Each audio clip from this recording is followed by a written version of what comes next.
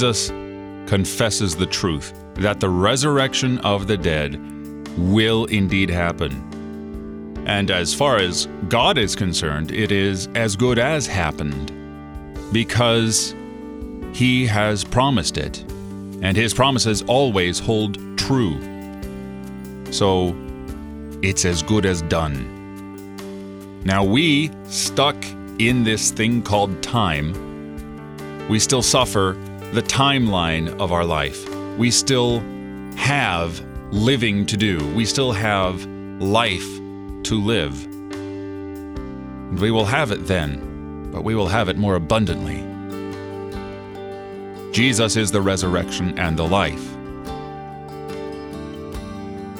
He is eternity for us. If you don't like Jesus, well, why are you listening? And why not? There's nothing to dislike about Him. He's a man's man, a woman's man, a carpenter. He's the Son of God in flesh.